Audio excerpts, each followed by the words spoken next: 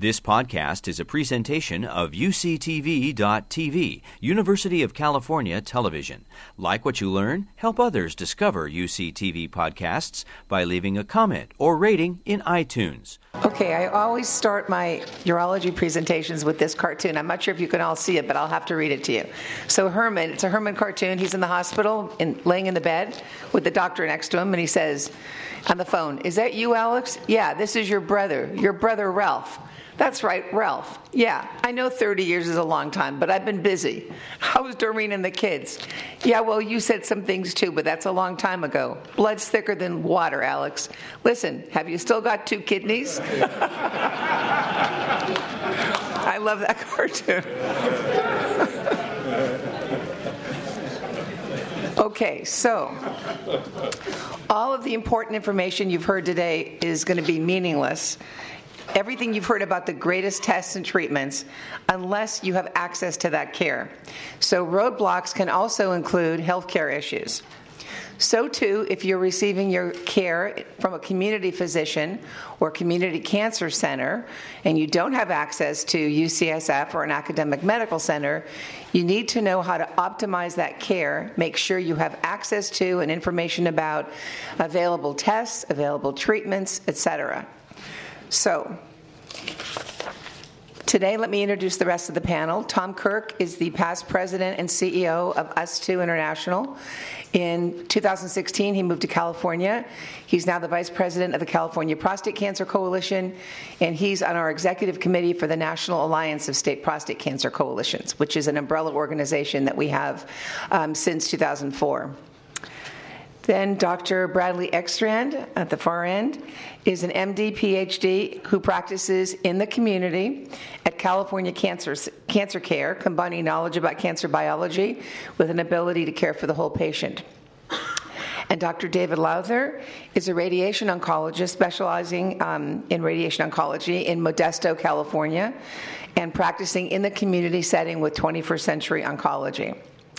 What is critical about these 2 physicians is that they're community doctors. When I spoke to Dr. Lowther and asked for him to participate, he said, "Well, it's easy. I'll just refer the patients to UCSF." And I said, "No, that's not what we want to hear. We want to know what patients do that don't have a UCSF." So they'll tell you exactly what you need to do to maximize your access to the best care possible when you're receiving your care in that community setting. So, step therapy is an issue of prior approval. It's an insurance roadblock, and I say it sits at the intersection of patient benefit versus cost containment.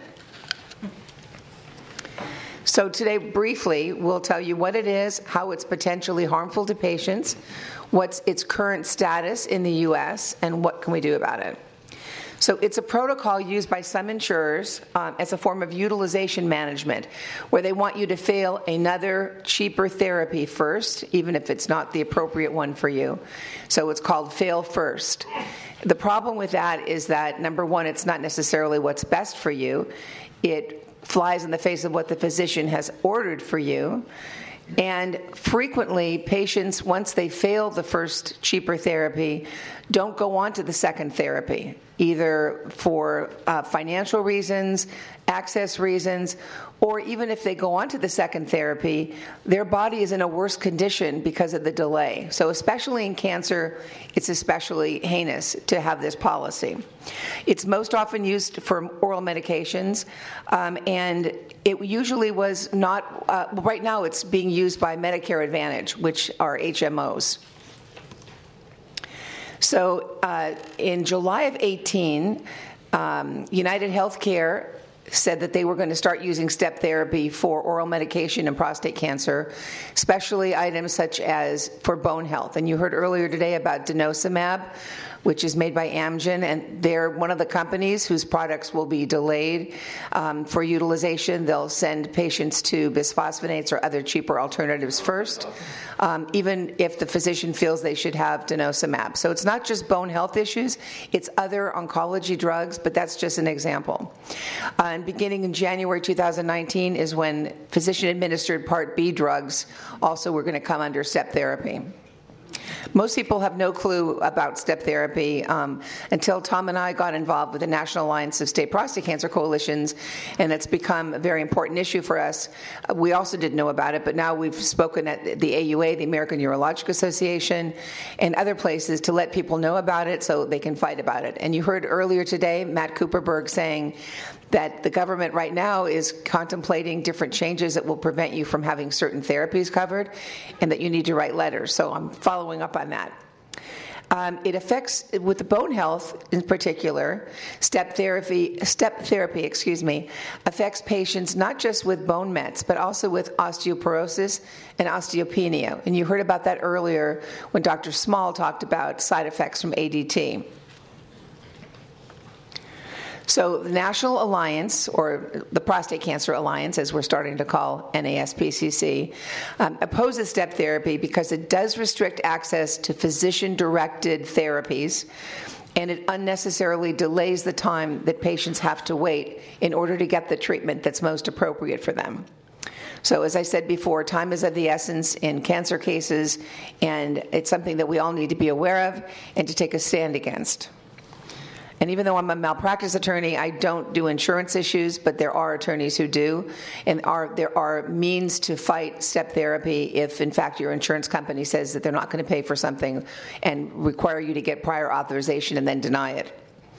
So again, it started at the state level. It's a different, you'll hear from Tom about where it sits right now. It's become a national issue.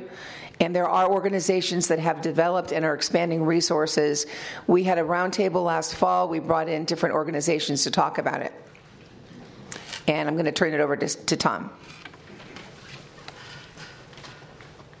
Which way do we go? Up or down? This way. Just press the return. Just return, okay. Hello, everybody. We want to continue the conversation now to talk about where do we stand with step therapy at the state level. As you know, most of health care is delivered at state level. So the changes with step therapy, we've seen activity at the state level. Coalitions have formed around the country that I think we need to be aware of and be active in.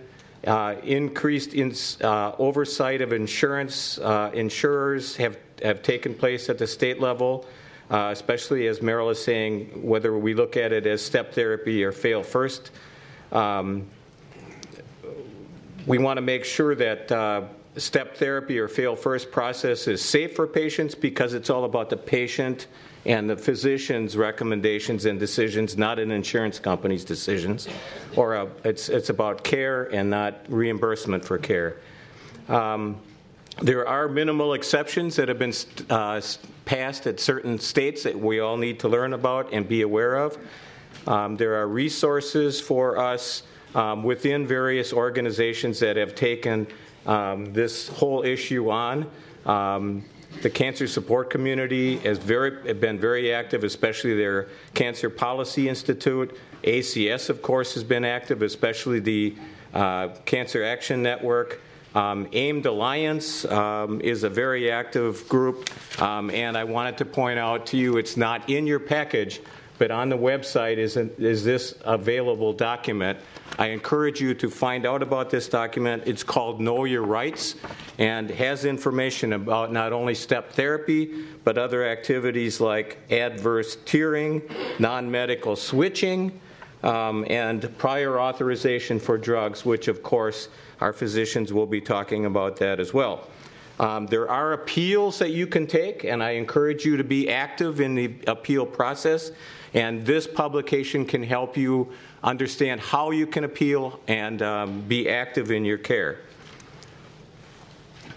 So visit these websites, please. The website, there's a state access to innovation medicines, AIMED Alliance I just talked about, and there's a Part B access for seniors and physicians coalition.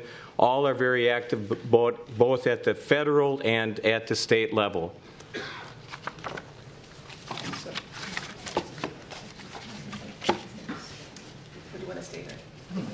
Yeah, you can stay. I'll just join over here. I have some slides that we can bring up later.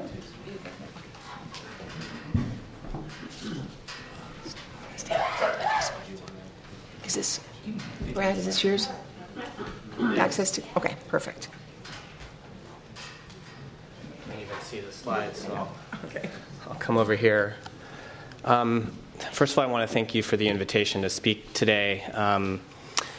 The whole concept of access to care is a very broad one, and it was a pretty insurmountable task to try to narrow it down to a few salient points. I guess I just in general would like to just state a few things before I get into this particular issue of financial toxicity. But I think one of the things you were sort of asking earlier is what are things that patients who don't get their care at a world-renowned prostate cancer center such as UCSF, what sorts of things should you be looking for from your community physicians to be sure that you're getting the best quality of care? And again, there's a long laundry list of things to look for, but if I were to maybe list a couple of top 3 things to think about, one is do you have the physicians that are really necessary in your community to give the opinion that you need? And as you have learned today, there are a wide variety of physicians who compose the care team.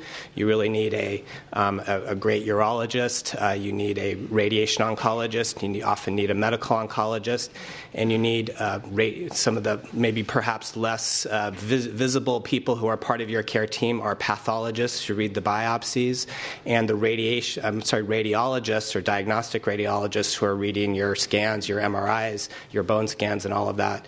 Do you have that kind of care team? And ask your physician, are those people there available to you?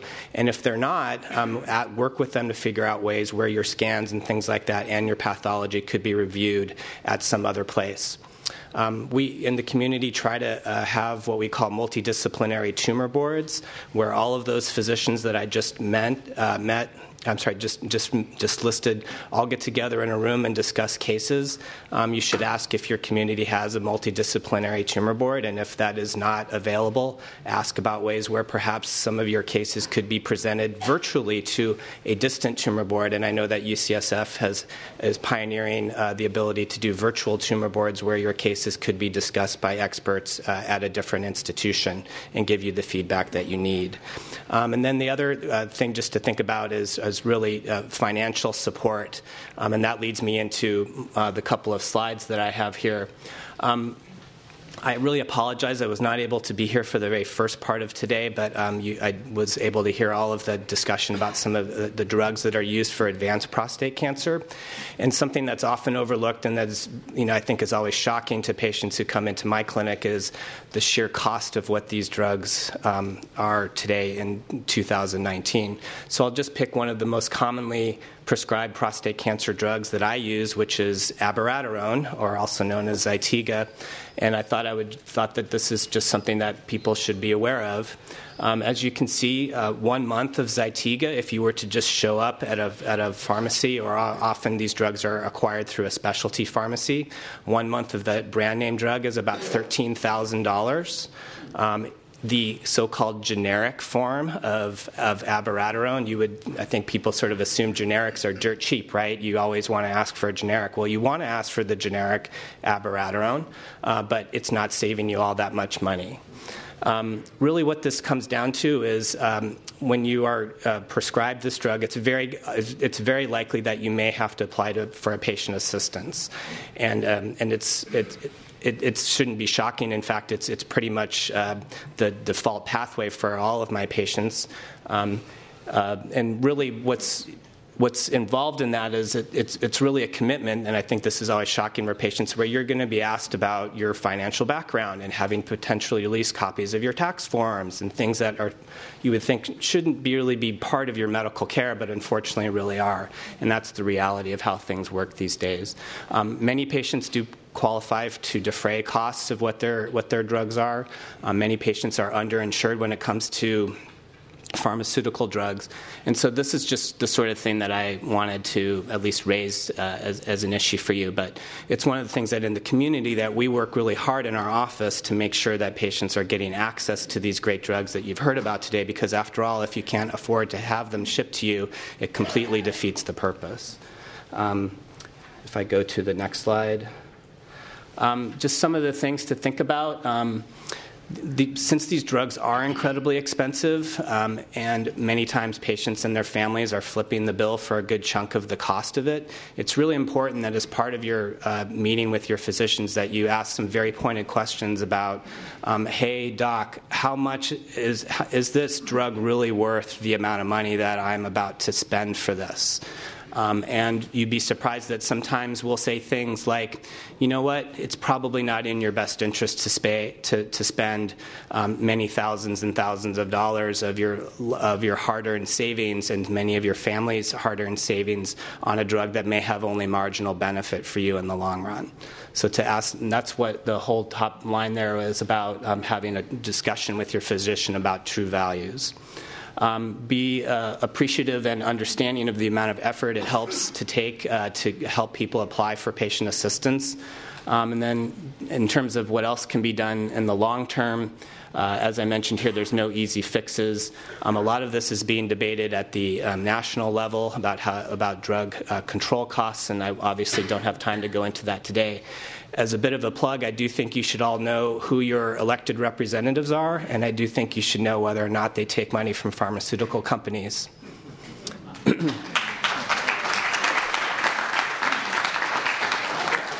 And then finally, there's going to be some changes in terms of value-based proposition, and it's changing the way physicians earn money to prescribe medicines that really have proven benefit that is worth the cost.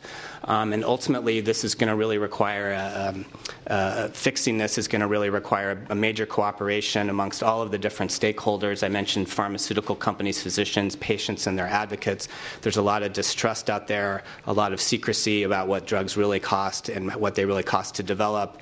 And it'll be hopefully some of this will play out for everyone's benefit in the future. So I'll stop there, and I'll let some other comments be made. Thanks. So I don't have any slides to distract everybody, so we can put up the cartoon maybe to keep the crowd focused. I want to say, first of all, well, thank you for inviting me, but to give you some background on who I am so you understand what my thoughts are about where you guys sit in the audience. I came to radiation oncology via urology, which I don't know that we spent any time talking about, and I did some an externship with Peter Carroll out here 20-something years ago. So I have an old connection to UCSF through the urology department as well, and so I've maintained that kind of contact. And so my flippant response that I would just send people to UCSF at least has origins. It's not.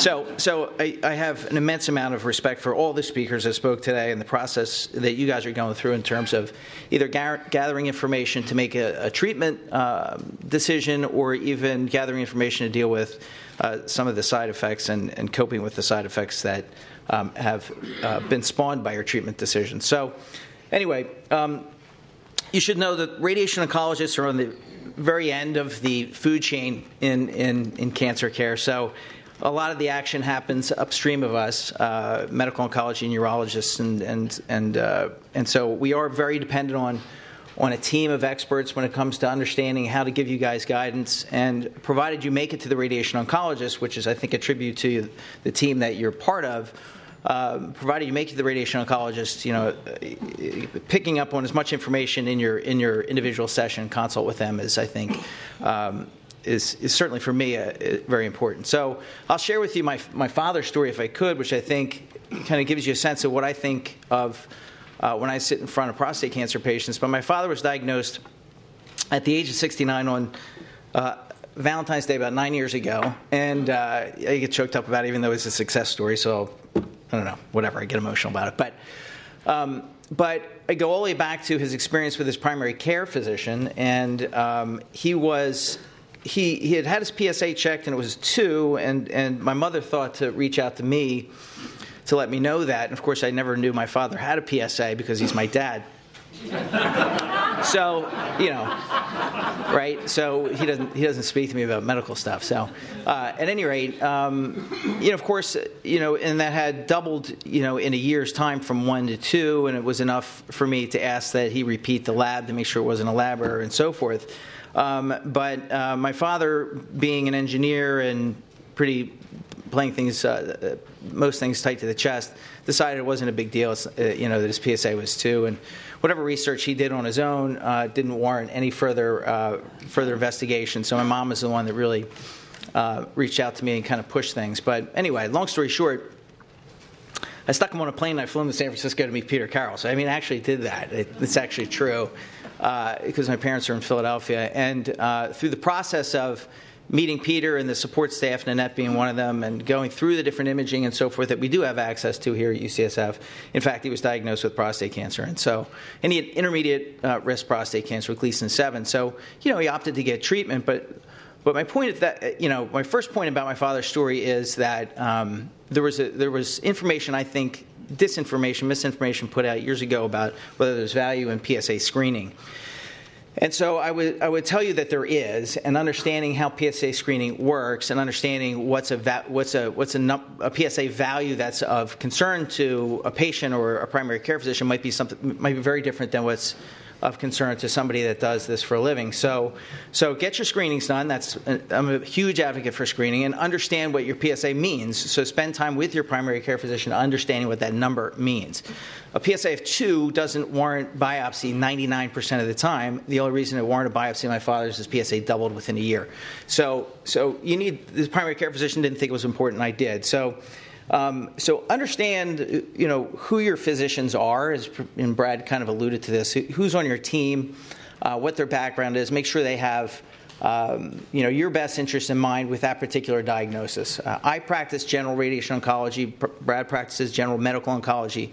25-30% of our business is probably prostate cancer patients. But find out if your doctor has a particular interest in prostate cancer, and if so, talk to them about it. And get an idea if the enthusiasm level is there enough for you to feel like you can really entrust them with your care. Because in the end, as I tell my patients, you're going to make this decision to get treatment one way or the other, and then you're going to live with the consequences, which we just went through maybe an hour ago, for the rest of your life. And it's going to impact your relationship with your partner. It's going to impact so many things about your life, financial things as well.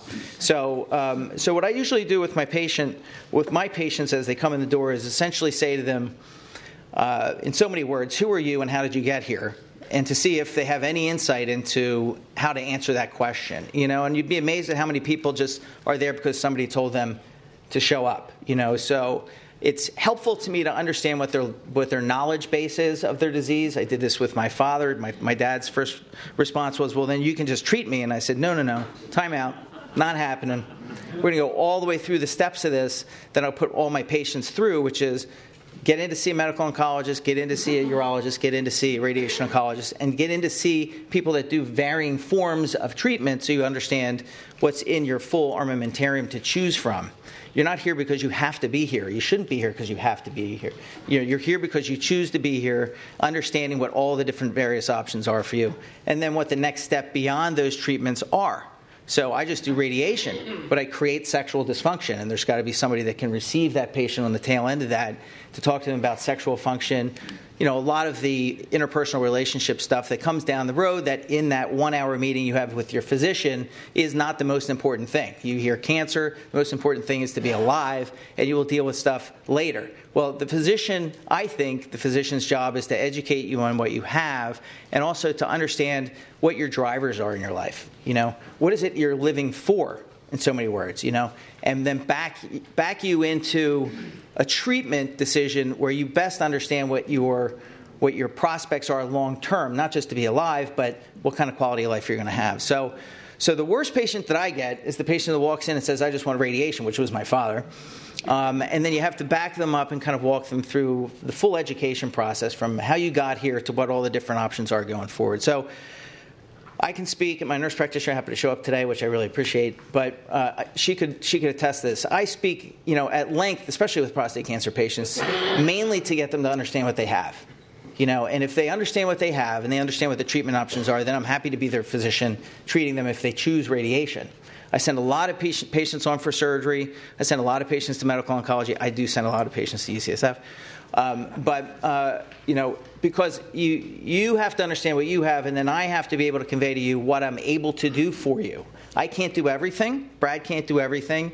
And so your relationship, your conversation with your radiation doctor, medical oncologist, urologist should include what the things are that you have available to you in that office, but also what's available to you outside that office so you can choose something that fits best with your needs. I mean, we can't all do everything. And so when I was asked to talk about access, the first thing that came to mind is, how is it that I guide my patients through this decision-making process, and what access obstacles do I come upon as the physician? And Brad alluded to some financial things here. SIP therapy is a kind of an insurer payer issue. Those things dominate our life anymore. I mean, we're getting authorizations for absolutely everything in medicine. That's not going to get any better. And so what you're able to get from your physician might not be everything, but understanding whether or not it's what you want is probably the most important thing. So if, for instance, you come to me and you want a special kind of radiation and I don't have the machine to deliver that radiation because I can't have all the machines, I have to be able to tell you, yes, that's an option. And if it's not an option I can provide, then I can find you somebody that can provide it. So a place like UCSF does have a wide, spectrum of things available. So it tends to be a big, I tend to send a fair amount of patients if I can't do the actual treatment. So I don't know how much time I have left with anything, but you got 4 minutes. 4 minutes. So what I would say is understand who you are and what's most important to you. Understand who your primary care doctor is and what relationships they have with the doctors they're sending you to. I mean, when I say understand, ask the awkward questions. Do you send everybody to this urologist? Do you send everybody to this Why do you send everybody to this radiation oncologist? And the same applies, I think, to medical oncology. So you understand why you're in my office, and that's literally how I start my consults that way. How did you get here, and what do you know? And then spend enough time with your consultants to truly understand what it is that you have. 95% of the prostate cancer patients do not need to get treated anytime soon, so they have all of this time to collect data. And there's, unfortunately, I believe, too much information online. A lot of people can get lost online. So you really have to find consultants, medical professionals that have your best interest in mind and ask the questions. We're not offended when you guys ask for second opinions. The last thing that we want as practitioners is you leave the office and feel like you have to do what we said that you should do or even suggested you could do. We want people to come back and get treated that have elected to get treated, having made an educated decision. And so, I would take away here from a meeting like this that the most important thing is, Brad brought up tumor boards, understanding who your physicians are and who's on their team, understand their background, and then allow them to educate you on what you have. And then take your time making a decision, because when you do make the decision, you live with that the rest of your life. And so it's important to understand the downstream effects of it, even though in the moment you're trying to make that decision, it's very difficult to handle all of those things at once. Perfect. So, anyway, I'd leave it at that. Okay, Tom or Merel, does IMPACT help in paying for prescriptions for prostate cancer for uninsured or underinsured patients? Yes, so the IMPACT program, Tom, do you want me to take this? Okay, the IMPACT program is improved access to counseling and treatment. It's a state program for underinsured or uninsured men with prostate cancer. It's actually administered by UCLA, and it's a permanent piece of legislation thanks to the California Prostate Cancer Coalition, which found a state senator to introduce legislation to make it permanent, at which point 104 men came off a waiting list. Since that time, it's been so successful, and now they're looking for more patients. It does cover the cost of drugs, and I don't think it actually covers PSAs, but I think, is that correct? It doesn't. So usually, like UC Davis, I know, was donating their services to do PSAs, but it does cover treatment, and it provides nutrition counseling, medical care. It's a fabulous program. Right now, the state is requiring that they increase enrollment, I think, by 5% a year for the next 3 years. I think that's what it was. And we were going to have somebody from San Francisco come and speak about it today, but San Francisco doesn't use the IMPACT program because they have a Healthy San Francisco program instead. So there were no patients around here to bring in for that purpose. A good question, though. One quick one. Yes, go ahead. Drugs from Mexico and Canada? What about them? Well, I mean, it's apparently cheaper, but can you trust them? I guess. Oh, I don't know. That's sort of a loaded question. That isn't really what our topic was. Go ahead, Brad. Yeah. Is this working? Is it on? We get that question a lot. So I think it's probably worthwhile at least stating for the record that it's technically illegal for drugs to be imported across the borders, with very few exceptions.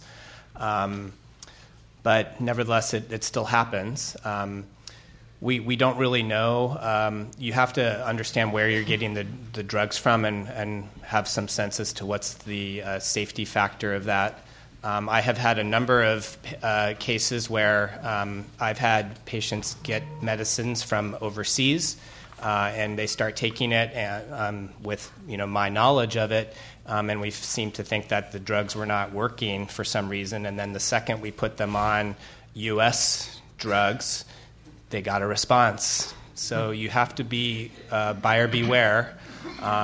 And there are definitely fake drugs that are out there that can be inappropriately skipped upon or stumbled upon through the internet. So I don't usually suggest that to my patients as a way of getting cheaper drugs. I ask them to work with our patient counselor, our financial counselors, to try to find a truly U.S. solution for that. Dr. Schindel had a comment. Yeah, I'm sorry, I don't want to preempt the talk. I agree wholehearted, and I'll say that many times Canadian pharmacies, actually the product is manufactured somewhere else according to standards that are not up to our regulations. You may not be getting the genuine article, you could be getting counterfeit, and the way it was produced could contain contaminants like heavy metals, etc. So it's very much buyer beware for these drugs, but also for the drugs that I prescribe, such as those for erectile dysfunction. One more question. Coming down.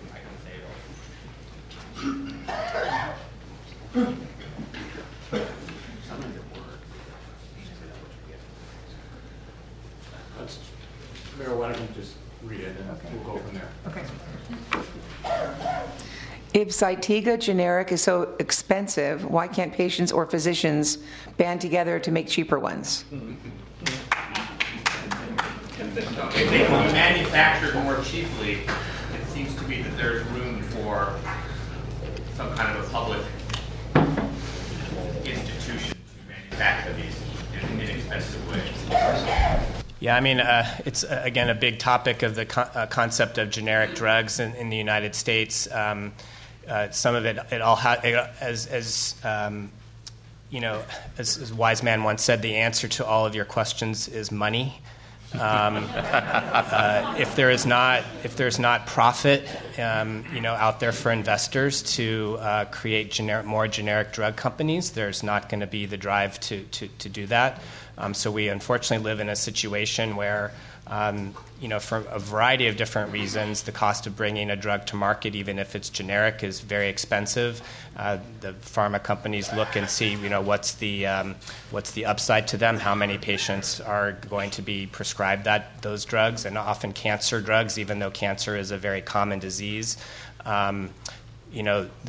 Zytiga is not Lipitor, for example, in terms of its prescribability per se. So unfortunately, cancer drugs are in this tough situation. And yes, it would be great if we could get more people to demand and invest for generic drug companies and to support them. There's a lot of consolidation in the pharma market right now, and there's just not the competition out there that's necessary in a true market economy to make it work. It's a great point, though. Any other questions? Okay, thank you, panelists. You've been listening to a podcast by University of California Television. For more information about this program or UCTV, visit us online at uctv.tv.